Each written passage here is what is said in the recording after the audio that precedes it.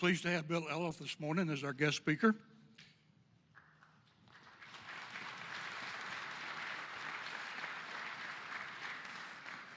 That's all you needed. Bill is the founding and national engaged pastor of the Summit Church in Little Rock, Arkansas. He is a frequent conference speaker, writer, and consultant to churches, drawing from his 50-plus years of pastoring and revival ministry. Bill is also the pastor, church director for One Cry, a nationwide call for spiritual awakening, and a national leader of the 6-4 Fellowship. He is the author of 15 books, including Simply Prayer, and numerous booklets and articles. Bill holds a Master of Divinity from Southwestern Baptist Theological Seminary in Fort Worth, and a Doctorate of Ministry from Mid-American Seminary. He's married to Holly. They have 8 married children and 26 grandchildren.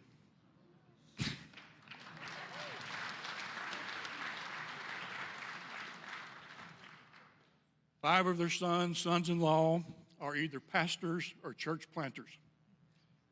Bill has recently participated in the revival at Asbury University in Kentucky and has written leadership articles about that revival. Please join me in welcoming Bill Elliff.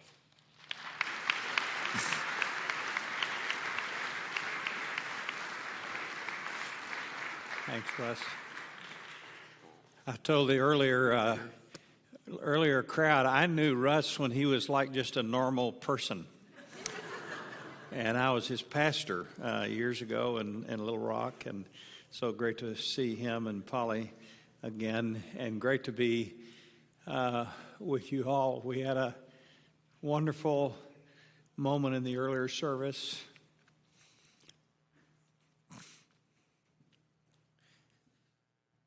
Excuse me. The Lord is just stirring all over the nation.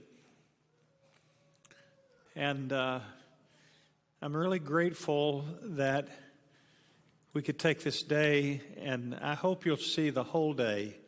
I hope you'll come back tonight, not because I'm leading, but the Lord will be here. I really believe it.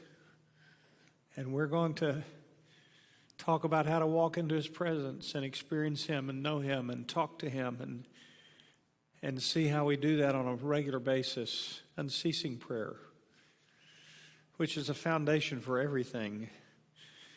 So I hope you'll come.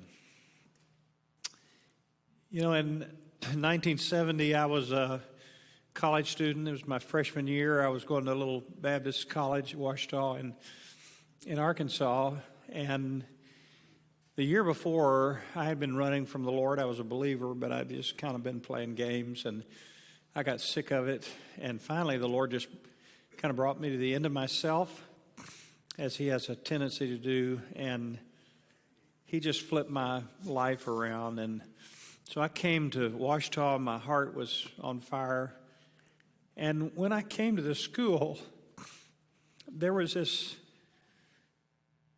almost atmospheric sense of His presence. I didn't know what that was. I just knew that everybody was praying. I was praying. Every night we'd gather in my room, and typical of the 70s, we'd light some candles. But we would just pray for hours, and we'd go down to the chapel and we would pray sometimes all night long. And I thought it's just what you did, you know. But what I didn't know was this was an unusual moment in our history. And earlier that year, the whole nation had been stirred by something that had happened at Asbury University in Wilmore, Kentucky, similar to what has just happened, when a chapel service just kept going and lasted for 7 continuous days, night and day. After that chapel season, they closed Asbury for a week, and 1,000 students went to 130 different campuses around America, and everywhere they went, revival broke out. My brother was in Southwestern, revival broke out there. I remember they went to Azusa Pacific University. They showed up during a basketball game. They said, we've just come to tell what God is doing on our campus. And they said, well, here's a mic. You can talk during halftime. And they did, and they never finished the game. The Lord just moved in. Kids were saved. Lives were changed. So that was the atmosphere.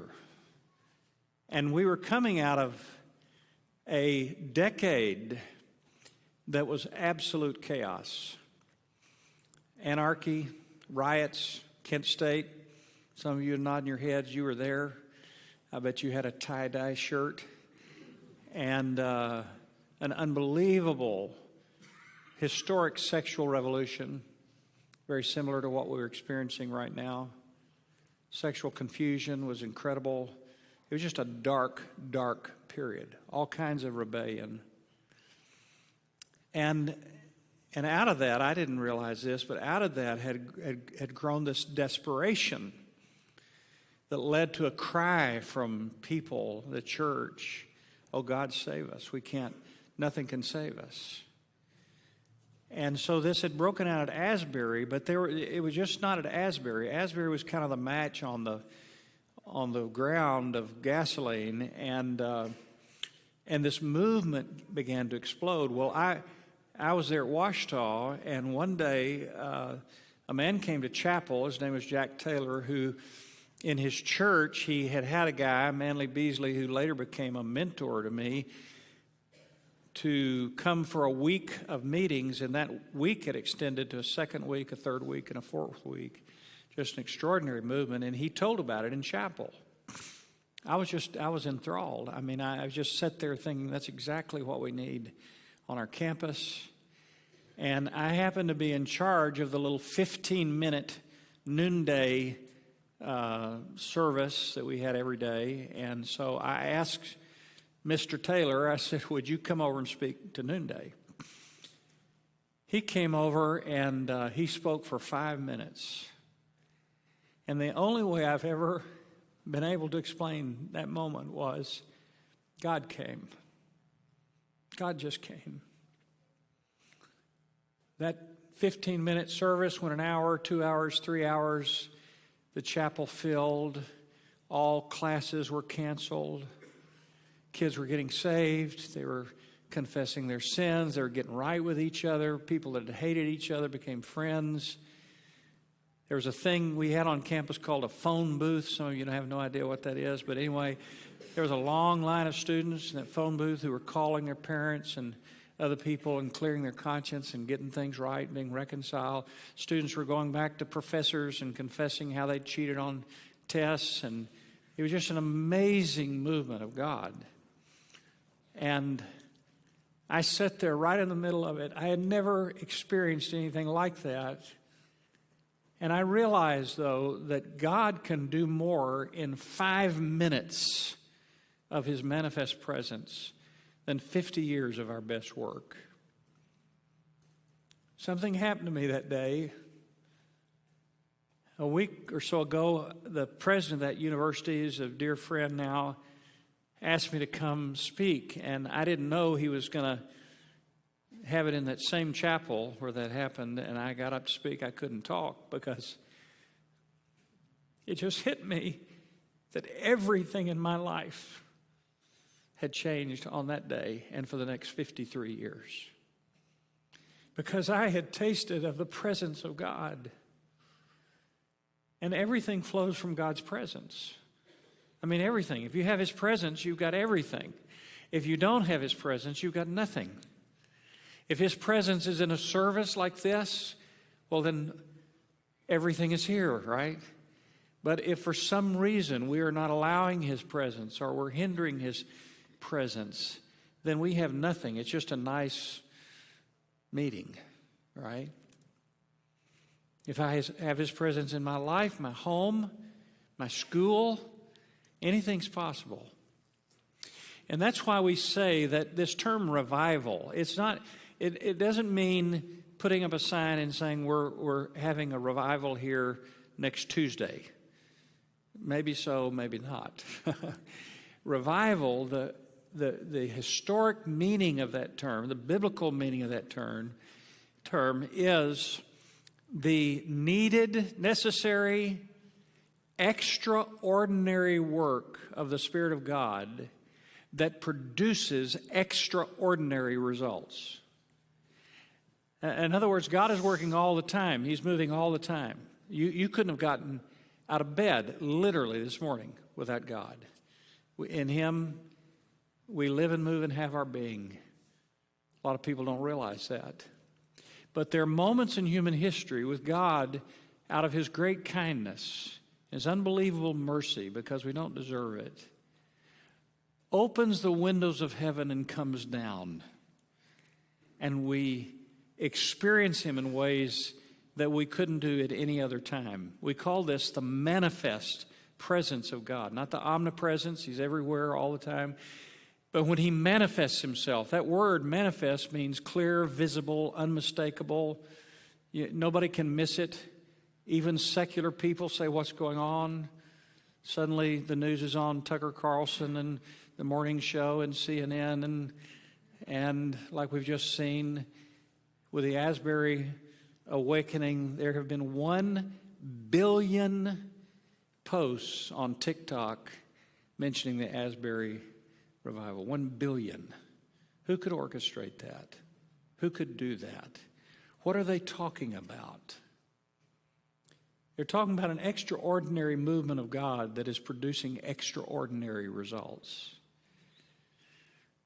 And so on February 8th, in a normal chapel service just a few weeks ago, you know this, many of you know this story, but the speaker was just talking about the love of God out of Romans 12, all the things that we need to be doing, forgiving each other, loving without hypocrisy, caring for each other. And he came to the end, he said, you know, you can't love like this on your own.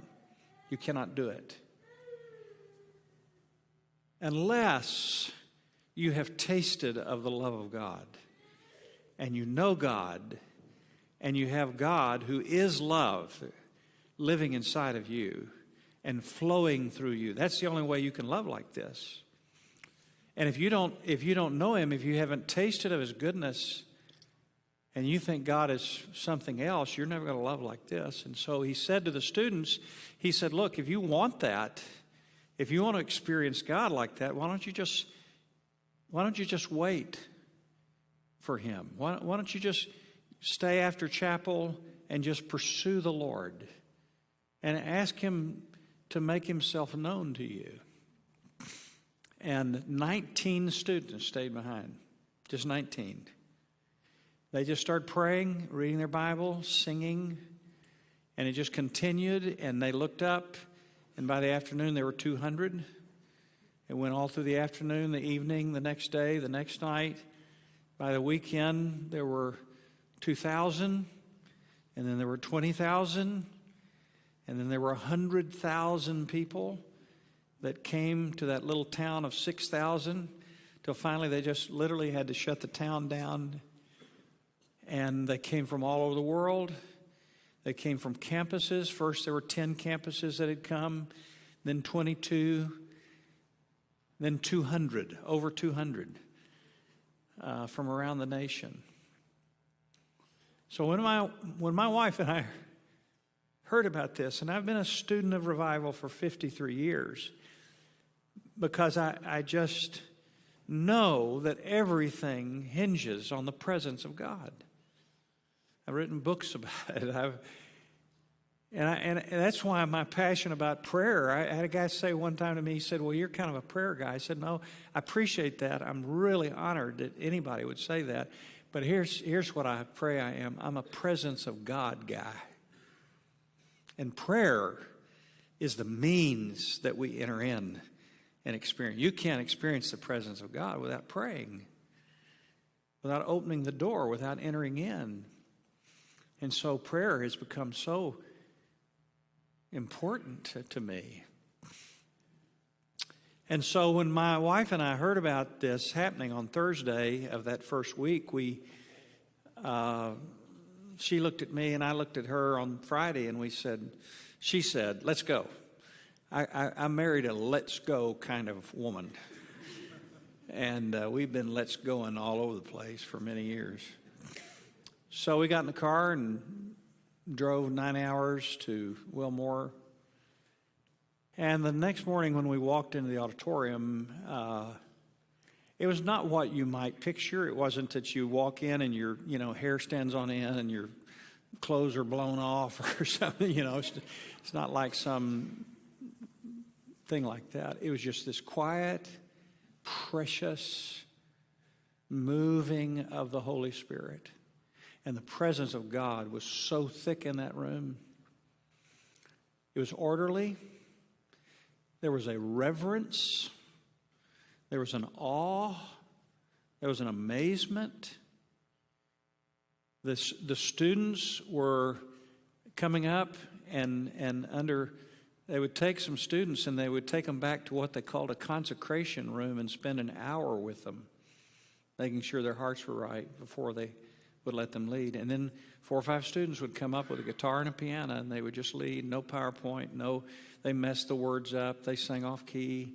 It didn't matter. Nobody was looking at them. We were just all looking at Jesus. And this unbelievable worship would go on for hours. The altar was constantly full. And a prayer team from the university was just ministering these people at this altar. And the leaders of Asbury who understand this and are wise about it were listening to the Lord. And they were leading. But they were leading by God initiation. They were leading under the Spirit's leadership. And so they would come to the microphone and say, we sense we need to open the microphone. And 100 people would line up. And they began to tell us stories about what was happening at that altar. And here's a woman who said, I was raped 2 years ago. I've been so angry, bitter. I haven't had a day that I don't think about it. And 3 nights ago, God delivered me. I've been full of joy. I have been set free. I have forgiven the one who did this to me. And then another one, and another one, and another one. Here's a 10-year addiction that God has released me from. Just story after story. I came in here, I didn't want to come, and God saved me. And, just story after story of just healing and deliverance and salvation. It was just glorious, right? And then a little while they come and say, we just sense we need to read the Word. And people would line up and for the next hour and a half, we just read the Scripture and just washed over your soul. This went on for hours and hours and hours, and you just couldn't leave. You just couldn't leave. What was that? It was a plan that the Asbury guys came up with? No. It was a new program that we're calling the Revival Program? No. It was the presence of God, because everything flows from His presence. So, I just live my life for this because I don't think there's anything more important. And so I'm just always asking the Lord, what are you doing here? What's going on? What are you about? Because as Henry Blackaby used to say, the Christian life is not a program. It's about seeing where God is and joining Him. All right? Not going the opposite direction. Not running from Him. Not shutting the door that He wants to open. And so I'm just observing all this. I began to write about it some. And one day, 3 or 4 days in, I came to Psalm 48. You may want to open it in your Bibles, but Psalm 48. And I began to study and just read this verse in my normal reading. I'm just reading it over and over again.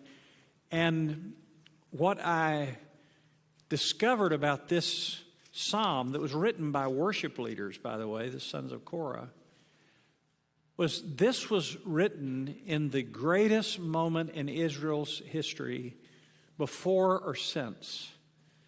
The glorious days of David's reign, who was a type, a picture of Jesus and his ultimate reign. And Jerusalem was at this extraordinary spot, and the reason it was is because they had a king named David who lived for the presence of God. He said things like this, in your presence, Psalm 16, is fullness of joy. At your right hand there are pleasures forevermore. He said, I'd rather spend one day in the courts of the Lord than dwell in tents of wickedness. Right? I mean, this was just David's. This is why we love him. This is why the Psalms, thousands of years later, just keep ministering to us, because David was a man after God's own heart. He knew where to find everything he needed, and it was in his shepherd. And if he would walk with his shepherd, he would have everything he needed. And so that's why David brought the ark back to Jerusalem. You remember that story? And the ark represented the presence of God. And it was a picture, it was a type. And he brought the ark, went to great lengths to bring the ark back into Jerusalem, and he just danced, he just worshiped. He was so excited because the presence of God was there. And so these worship pastors wrote this psalm about what was happening in Jerusalem during that time. And here's what they said. Look in verse 1 of Psalm 48. Great is the Lord, and greatly to be praised in the city of our God, this city, this holy mountain, beautiful in elevation. It has become the joy of the whole earth. Everybody in that day looked to Jerusalem and rejoiced and just couldn't believe it and thought, boy, I wish I could live there. I wish I could experience what's happening in Jerusalem. What they may not have realized, it was the presence of God. You say, well, how did that happen? Look at verse 3. God, in her palaces and in all these places in Jerusalem, here's the key, has made himself known. The manifest presence. He has chosen to do something that couldn't happen any other way.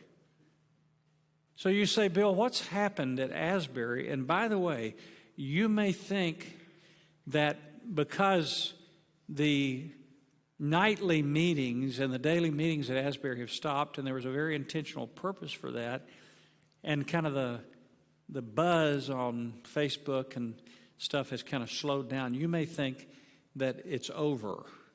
Nothing could be further from the truth. And I'll show you that in just a minute. It's spreading like wildfire, multiple campuses, churches. A movement of spiritual awakening is happening across our nation. So let me just, in a brief way, just tell you 3 or 4 things I think the Lord is doing so we can join him. Number 1, God is revealing himself. And he doesn't have to do this, right? I mean, he's God, he can do whatever he wants to. And we have ignored him. And always in the cycle of human history, what's happened is the church is walking with God, and then we start ignoring him. We don't pray. We don't talk to him. We don't surrender to him. We go through a week or a month or a year without really praying, which is a clear indication that we think we can live our lives without God. It's just pure pride, right? And when that happens, the judgment or discipline of God comes in this cycle, which is a wonderful thing. It's like pain to the human body that tells you something is wrong. It's going to lead to disastrous results. You need to make an adjustment. That's the mercy of God. And by the way, one of his greatest judgments is just letting us go. Just said, okay, you don't want me? You don't want me in your home? You don't want me in your school? You don't want me in your church? Then I'll let you feel what it's like. We see that, by the way, described in Romans chapter 1. When God says that when we walk away from the Lord and began to worship and serve the creature instead of the Creator. God gives us up to certain things, to ourselves. By the way, the third one of those statements God gives us up is He gives us up to a reprobate mind or a depraved mind. You know what that word literally means? It's a mind that has completely lost the ability to make moral judgments, that looks at wrong and it's absolutely right to them. Black is white, white is black, and they can't make the distinction. You know, 30 years ago, I would hear somebody say something, and it would be so totally ridiculous. I would think nobody in their right mind could believe that. Nobody. Is this guy just lying, or does he really believe this? And I would find out he really believed that. And I thought, you know, he's got an IQ, he's got a brain. How could he possibly believe that? But that's what a reprobate mind is. I used to hear those statements occasionally. Now it is the common consciousness of our nation. I heard a guy yesterday on the radio who was just yelling at the top of his lungs, the reason our children are stealing and ransacking stores is that you, government, are not giving them more money. You give us money and they'll stop. Can I give you a big biblical word for that? It's stupidity. It's foolishness. But he believed it with all of his heart. That's a reprobate mind. And it's a sign that we have said no, no, no, no to God, and God has given us up. But what happens in that cycle with the church and the people of God is that cycle of judgment and pain and discipline brings us to desperation. We try to fix it with government or with money or with this or that or nice programs. Nothing fixes that. And so we cry out to God, and I've studied this, wrote a book about it. I can't find a single place in Scripture where God's people corporately, together, united in a humble, repentant cry that God didn't hear and answer and send revival and spiritual awakening.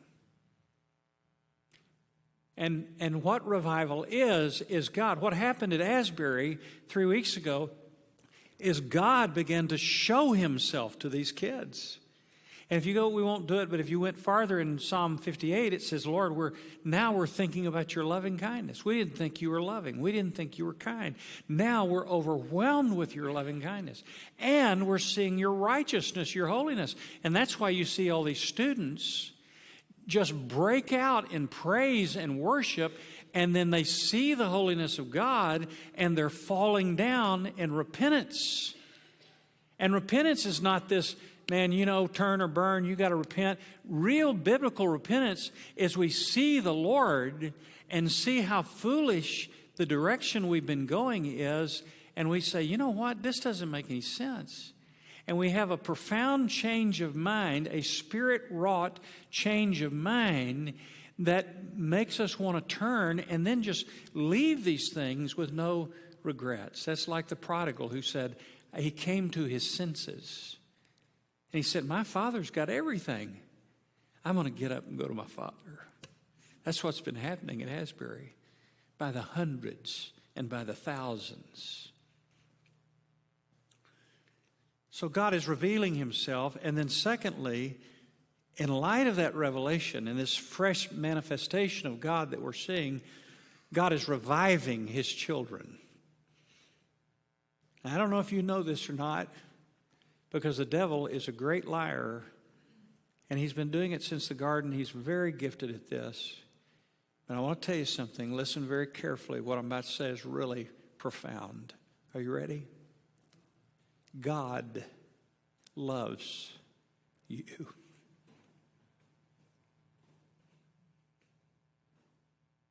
He is full of loving kindness. God is not only full of love, He's full of kindness.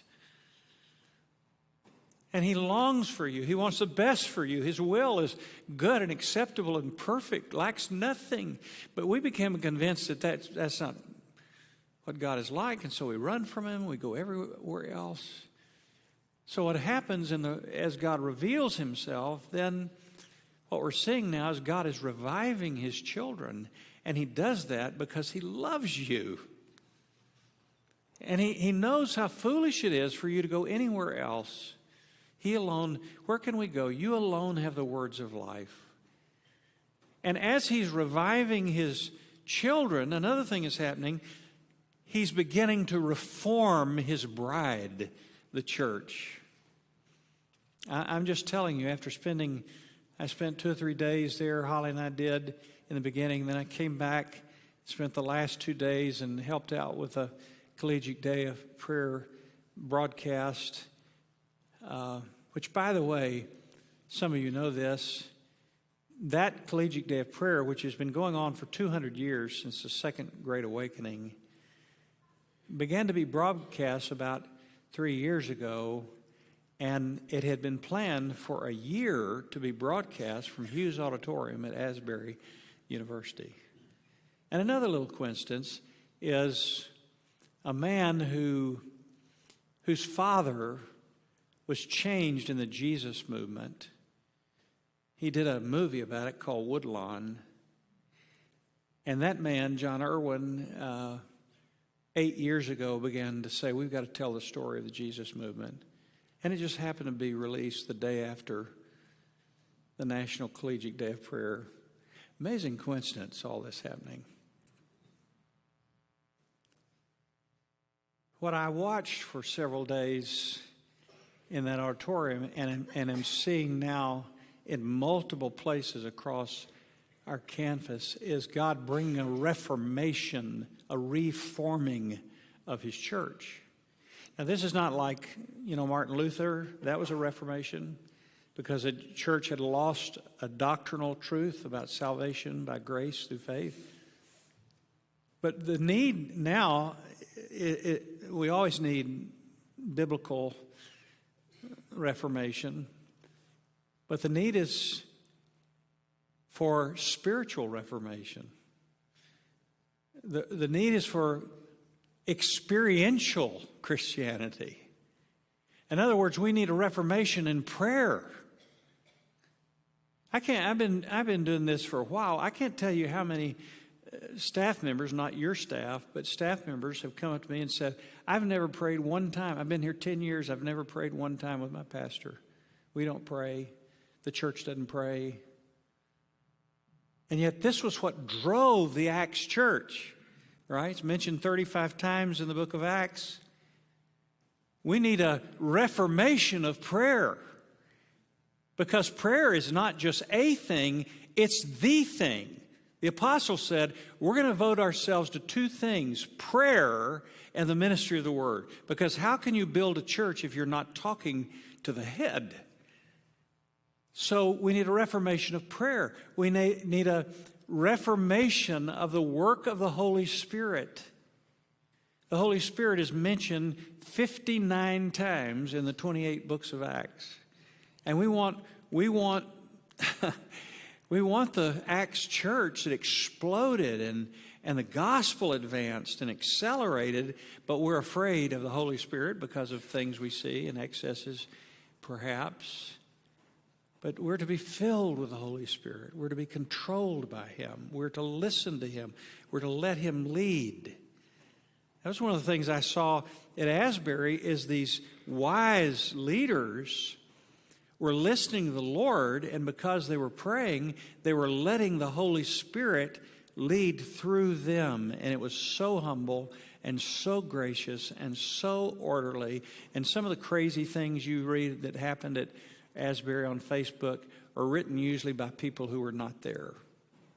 And they're not true. It was beautiful. And a reformation of just spontaneous, unhindered, glorious, unproduced worship. I mean, I could just go on and on and on, but what God does in moments like this of revival and spiritual awakening is He reveals Himself. He starts reviving Christians and bringing them to life again in extraordinary, rapid ways. And then with revived lives, we just start doing what the Spirit is telling us to do, and it starts bringing reformation to the church. Now, by the way, let me just pause right here, because I was there in the 70s and I watched it. Most historians would say that the Jesus movement was short-lived, far shorter than it could have been. And you know why? Most churches would not accept the new wineskins that came with that movement. They didn't like hippies coming into the church. They didn't like guitars. Can you fathom guitars in church? I'm telling you, there were huge, massive wars about this. And many churches said, look, to the next generation, they said, look, we got this. We've been doing this a long time. We like our forms. They're comfortable. Our wineskins are nice. They're non-threatening. So we're not going to be open to what God is doing and the change it may bring. And it quenched the Spirit. I don't want to do that, do you? God, help us. So this reformation is happening. And here's a fourth thing, and this is so beautiful. God is redeeming the next generation.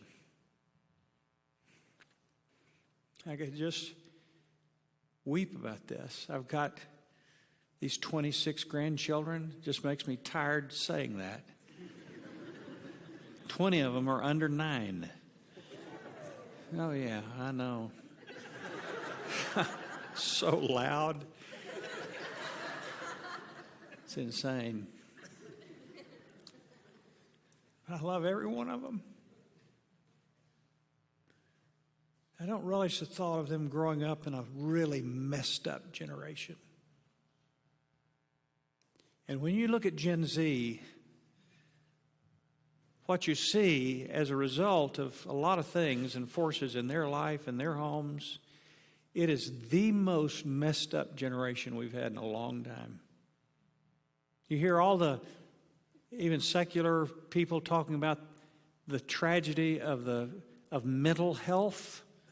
That's the big term now that you're hearing all over the news media. We got to take care of the mental health. Why are all these things? Why do we have the highest rate of suicide and self-abuse and pornography and on and on? Why is this happening? Well, it's the mental health of our children. What they're saying is our kids are angry, fearful, depressed, so confused that they don't even know if they're a boy or a girl. And that's our next generation, by and large. Now here, I was sitting in Houston, and I was listening to those testimonies of all those Gen X, Gen Z kids, and the instant deliverance they were experiencing in the presence of God. And I was thinking, they don't need 20 years of counseling. They need the presence of God. And I watched God just setting the captives free. I mean, that's what He came to do, right? That's what He said He would do. And it just hit me. I was sitting there one day, and I just thought, every pastor and missionary and mom and dad that are going to build homes, and educator and businessman and godly Christian lay people and leaders of the church, all of them are coming out of that generation. And if God doesn't send revival and healing and deliverance and change in that generation, watch out for the next one. Right? So in His mercy, and if we'll cooperate with Him, I think what God is doing is He is redeeming a generation. Somebody say hallelujah. And I want to tell you something fascinating. If you study revival history in America, you will discover that we have had 5 great nationwide movements. The First Great Awakening in mid-30s. And then about 60 years later, the Second Great Awakening that started in the 1790s and beyond. And then about 40 to 50 years later, the prayer revival of 1857, in which 1 million people were saved out of a population of 30 million. In New York City, by the way, during that movement of God, in New York City, you're not going to believe this, but I can prove this, 10,000 people a week were coming to Christ. 10,000 this week, 10,000 the next week, 10,000 the next week. And those were just those who were being baptized and joining churches. Estimates are way higher than that. 50,000 people in New York for 2 years straight were meeting every day at the noon hour for prayer. 50,000. I have a headline from the Denver Post in 1858 that says, "Whole city stops during the noon hour and turns from sordid ideas to pray." This is on the front page. That's the manifest presence of God. And then about 60 years later, the Welsh revival, which in 6 months, 100,000 people came to Christ in a little principality that's smaller than New Jersey. And that spread literally around the world, spread here to the United States. And then about 60 years later, the Jesus movement, you see this pattern? Every 40 to 60 years, God has redeemed a generation. And it's been 53 years since 1970. God is redeeming a generation. That's what he wants to do. That's why when the meeting stopped for a number of reasons, one of the main reasons is because the leaders at Asbury felt it was time to turn our eyes off Asbury and put them on your own cities and your own campuses. It's very deliberate and spirit-led. And now we're hearing movements everywhere, just stirrings in different ways, prayer meetings happening. One of our staff members who's on an anniversary trip in Hawaii texted us this morning, and she said, "You're not going to believe this. I went out to the beach, and there was a whole group of people standing on the beach singing, and I watched them baptized." She said, "I quit counting at 20 college students in the ocean." What is that? It's the extraordinary movement of God that produces extraordinary results. And so as this is spreading, and it is spreading, and we are seeing people saved and baptized. In the last 2 weeks, I've had pastors who in one day saw 104 people saved and baptized. Another one who has 80 who have come to Christ in the last 2 weeks. Another one with 52 students that were baptized on one night. Just people saying, I've come to Christ and I'm not leaving this room till you baptize me. I could just tell you a dozen or more stories like that. God is redeeming this generation. And here's the other thing he's doing, and I'll close. I think he's raising up an army. Because, when you get revived, your heart starts beating in unison with the heart of God. And you know what God's heart beats for? Every tongue, tribe, nation, and people. It could even be that through COVID and the pandemic, where in the midst of that, we were stripped down to nothing. All of our idols were removed in 6 weeks. Entertainment, sports, health, money. Even the church, we relied on all these things to make us kind of feel good about ourselves. It was just stripped down to nothing. And pastors and people got desperate, began to cry out. That happened not just in the U.S., right? It happened all over the world. No place was untouched. I'm wondering if God is setting up for a global movement, and we're already seeing that in some nations, to raise up a great army to reach people in every nation for Christ. So here's the question. I could just go on for hours. Here's the question. What about you? I was sitting that first day in Hughes Auditorium, and I was watching, and I've studied this, and I've read, and I've written, and I was just observing, looking around, and all of a sudden the Holy Spirit tapped me on the shoulder and said, Bill, I don't want you, you're not here to be a spectator. You're here to be a participant. And pretty soon I found myself on my face at that altar. What about you?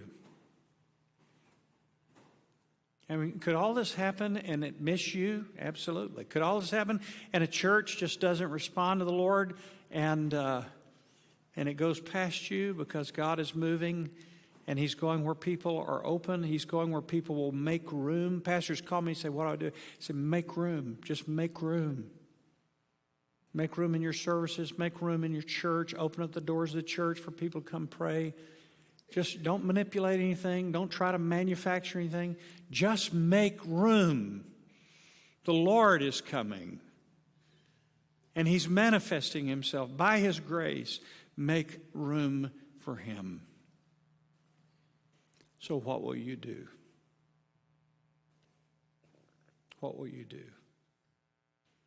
Will you give the God who created you and saved you by His grace and gave you every good and perfect thing that you have and will ever have? Will you give Him afresh your life, your time, your resources, your future, and your fears and your doubts and your sin? Just lay it at His feet and come to Jesus. Would you bow together with me?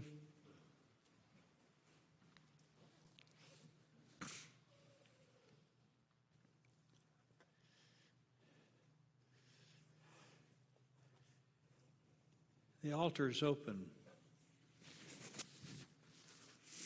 And I'm going to ask some of the pastors and elders to be standing on the side because you may need someone to help you in prayer. But I'm going to ask you very quietly just to stand to your feet. Would you do that with heads bowed and eyes closed? And if you would say this morning, I don't want the Lord to pass me by. I want His presence in my life. I really want His presence in my home and in my marriage. I need Him. We need Him in this church and in the schools and businesses and government in our community. We need a visitation from God. And as for me and my house, I'm going to open the door to Him. If that's the desire of your heart, I'm going to ask you right now just to get out from where you are and just come to this altar. We're going to pray together. Just come. You can kneel. You can stand. I just want the Lord.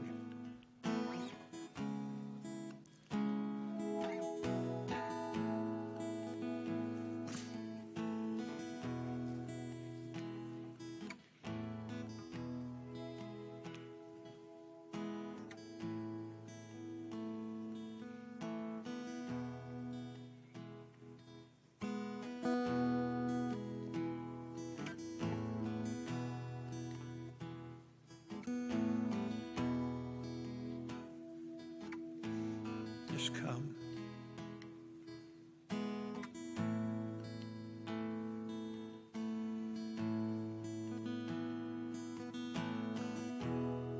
Now, as you're here at this altar, I wonder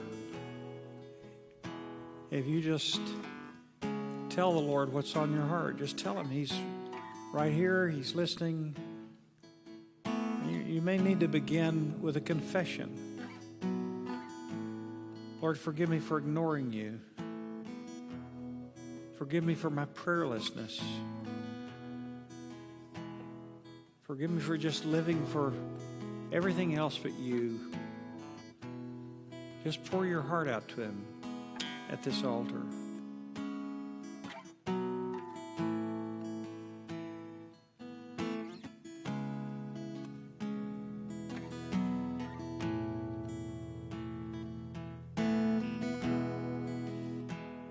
Forgive me for looking everywhere else.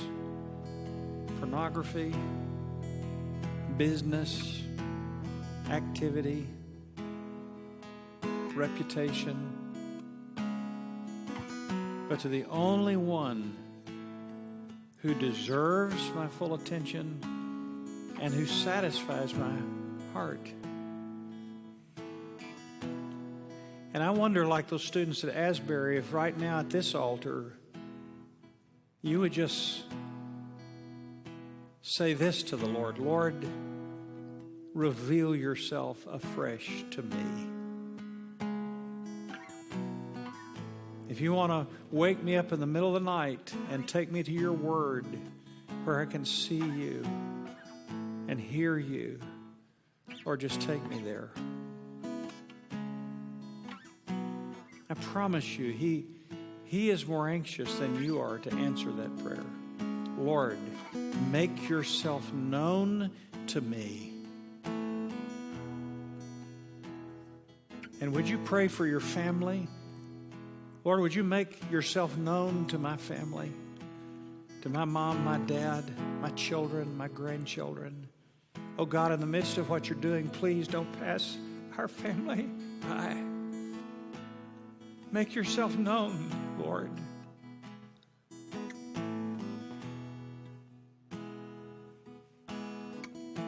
And would you pray for this dear church? Lord, would you manifest yourself in this church and every church in our area? Do it in ways that we couldn't plan, organize. Just make yourself known, Lord. And like the church at Laodicea, you said you were standing at the door knocking, and all we had to do was open the door. Lord, we just want to tell you at this altar, by the grace of God, we're opening the door. Lord, please come.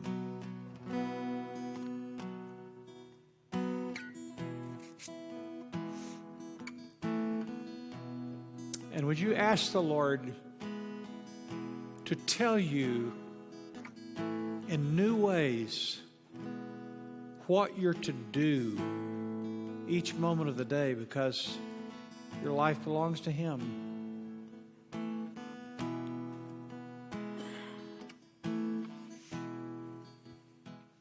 And if you have some debilitating thing in your life,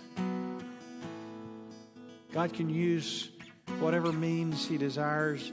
But would you ask Him, Lord, would you deliver me? Cry out like the woman who reached up and touched the hem of His garment, and she was healed. Just say, Lord, heal me, deliver me by your grace. Just ask Him. So, Father, here we are at this altar. Lord, the altars have been full in hundreds of churches in the last few weeks. We're so grateful that you are moving among us. And Lord, we just say at this altar, pass me not, O gentle Savior. Hear my humble cry, while on others you are calling. Lord, do not pass me by, and don't pass us by. And Father, give us grace to not quench or stop or hinder the moving of your Spirit among us. And Lord, we want to tell you, and would you just say this to Him out loud? I love you, Lord. Just tell Him that right now. Just look right into His face and His kind eyes, and just tell Him one more time how much you love Him.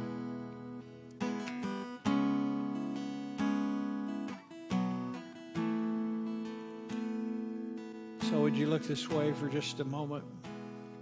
Just stay right where you are. So some of you have come down this altar and you're just longing for God and you want him and the Lord sees that. And he wants that for you more than you could ever possibly imagine. Some of you are coming down and you need to be saved.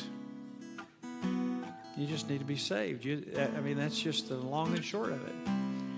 You need to give your life to Christ for the first time. Please don't leave this room without coming. We're going to have our elders and pastors standing around the front on each side. Come to them and say, I just realized I need to be saved.